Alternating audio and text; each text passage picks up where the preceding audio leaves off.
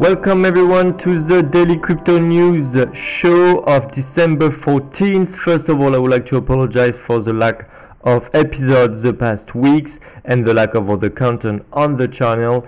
It's due to the fact that I had, let's say, some IT and microphone issues, but I am back, I have time, and we're gonna publish a bunch of new stuff coming up.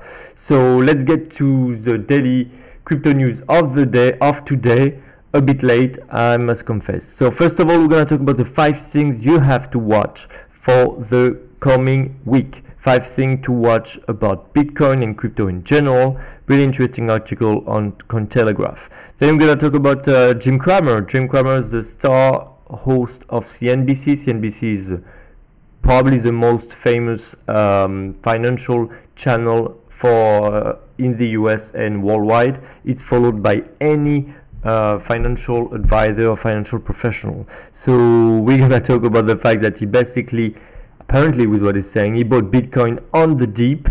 And let's remember that Jim Cramer was actually somebody that really hated Bitcoin back then, let's say 4 years ago. He called it some kind of rallies that will fade, and now is on board with us, guys. It also follows his appearance on Tony Pompliano show in September, where he actually said that he will not be against putting 1% of his assets on Bitcoin. So you see all these professionals really changing their mind. Digital yuan won't threaten the US dollars. This is what the former governor of the Chinese central bank said, but you know what, if he says it to try to calm down US and European, let's say, central banks, I can bet it's actually because they're actually trying to get some of the USD power away from the US. So beware, Americans. Chinese are coming for you. And finally, we're going to talk about a crypto long and short publication on CoinDesk. Really interesting one with data points. So this is going to be great. So let's get to it, guys.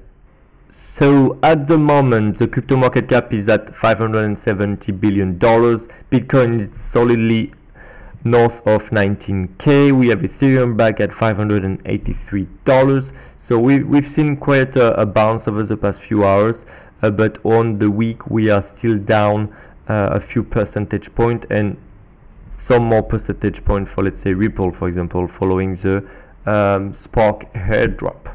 So first of all, I was gonna talk about the vaccine.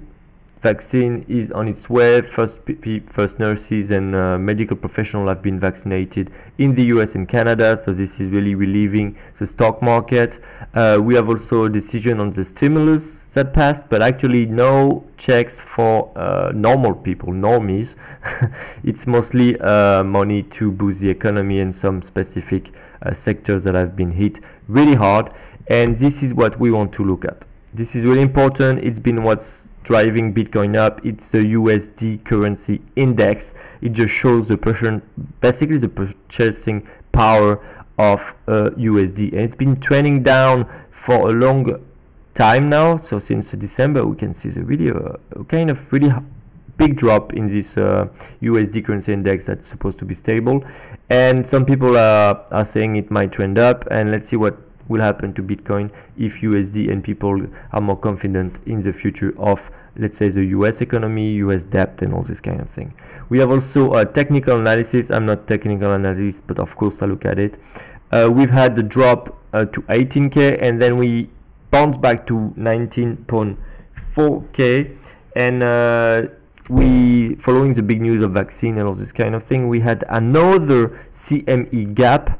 So most analysts just say that this kind of gap must be closed. So the gap was from 18 to 19K basically during the weekend, and it adds up to the other one, which hasn't been completely closed, around 17K USD. So some people are just betting that if Bitcoin really want to explode up, it has to close them. This is what technical analysts say. I have no idea, and I'm not giving financial advice anyway.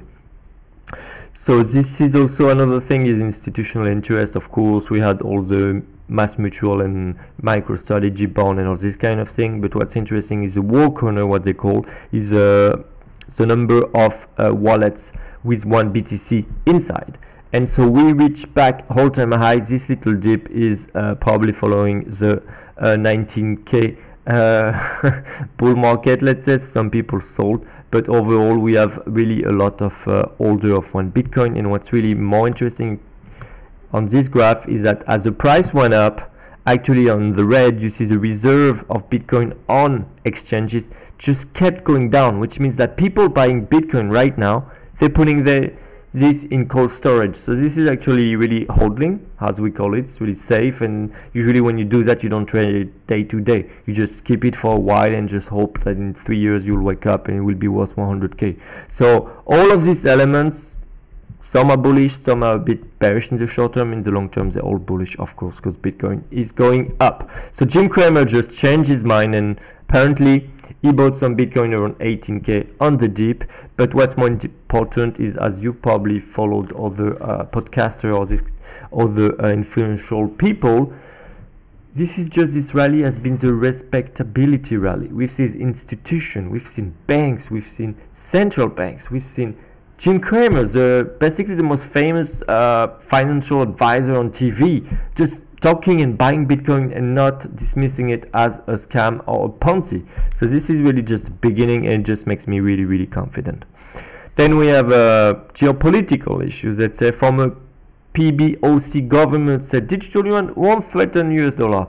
Well. Basically, it's just saying that China does not develop this kind of digital currency to be able to compete with the US, let's say, domination in terms of international exchange. Well, when you read the entire article, it's just saying, no, we're just doing small things in China. It's for accountability, basically to do mass surveillance on our population. And then at the end they said, yes, we will open it for cross payment later. We will maybe also use it for international trade on agreement. So basically you're trying to make your money an international money. So yes, you will be competing with USD or with Euro, which is normal because China is gaining, let's say, a bigger geopolitical power, and therefore, of course, they should also try to get their piece of the cake.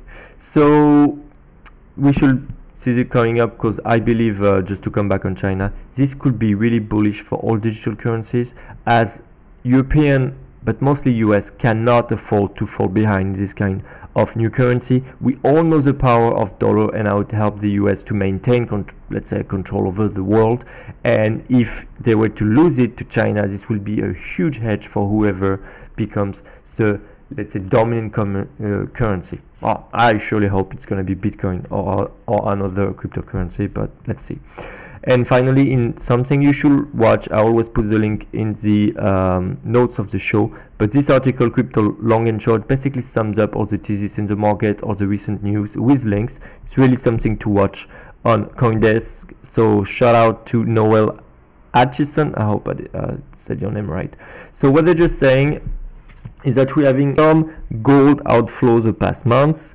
We had $4.4 billion out of the SPDR gold shares, but at the same time we've had $1.1 billion coming in GBTC, the Grayscale Bitcoin Trust. So we're not so in such the same trend. Of course, gold market is way bigger than Bitcoin at the moment, so this might just be something for the months being and not a trend, but this is quite positive if you ask me. There are also a lot of institutions investing in the gray GBTC, even if it has a premium to the asset they hold. And something more interesting to me is that financial advisor DeVere just asked 700 of its millennial clients, so people with a financial advisor are usually wealthy, if they would prefer to invest in Bitcoin or hold Bitcoin or gold, and 2/3 said Bitcoins. I do believe Bitcoin is a generational shift. It replaced some attributes of gold, but it's just better, and that millennials and all the younger population coming in age to save money will probably use this tool and not gold. And what they're also saying is that the young people are actually really interested in saving up already for later, and as soon as they reach some kind of threshold, they plan not to continue working. So for actually millennials, it's really important to develop financial wealth and financial well-being for the future. It might be something that was not so common at the time of, let's say, previous generation, when you just live and you see for retirement, you have time, the state will take care of you. Millennials understood that if you want a good retirement, if you want a good life after your 50s, 60s, 70s, 80s, you have to save money. And what can you save money against and where can you save it to not be a victim of inflation? Well, Bitcoin seems surely like a really, really good thing. So just as a reminder, year to date, Bitcoin is up 151%, S&P 13%, and gold is up 20%. So this is a win for Bitcoin, at least this year. So this is all for today. I'll just see you guys tomorrow. I'll publish the video way earlier, and I hope you like it. Please subscribe to all the channels, so YouTube, Albury. I also am on Spotify and many other podcast platforms. So please subscribe, tell your friends, and I'll see you guys tomorrow. Bye bye.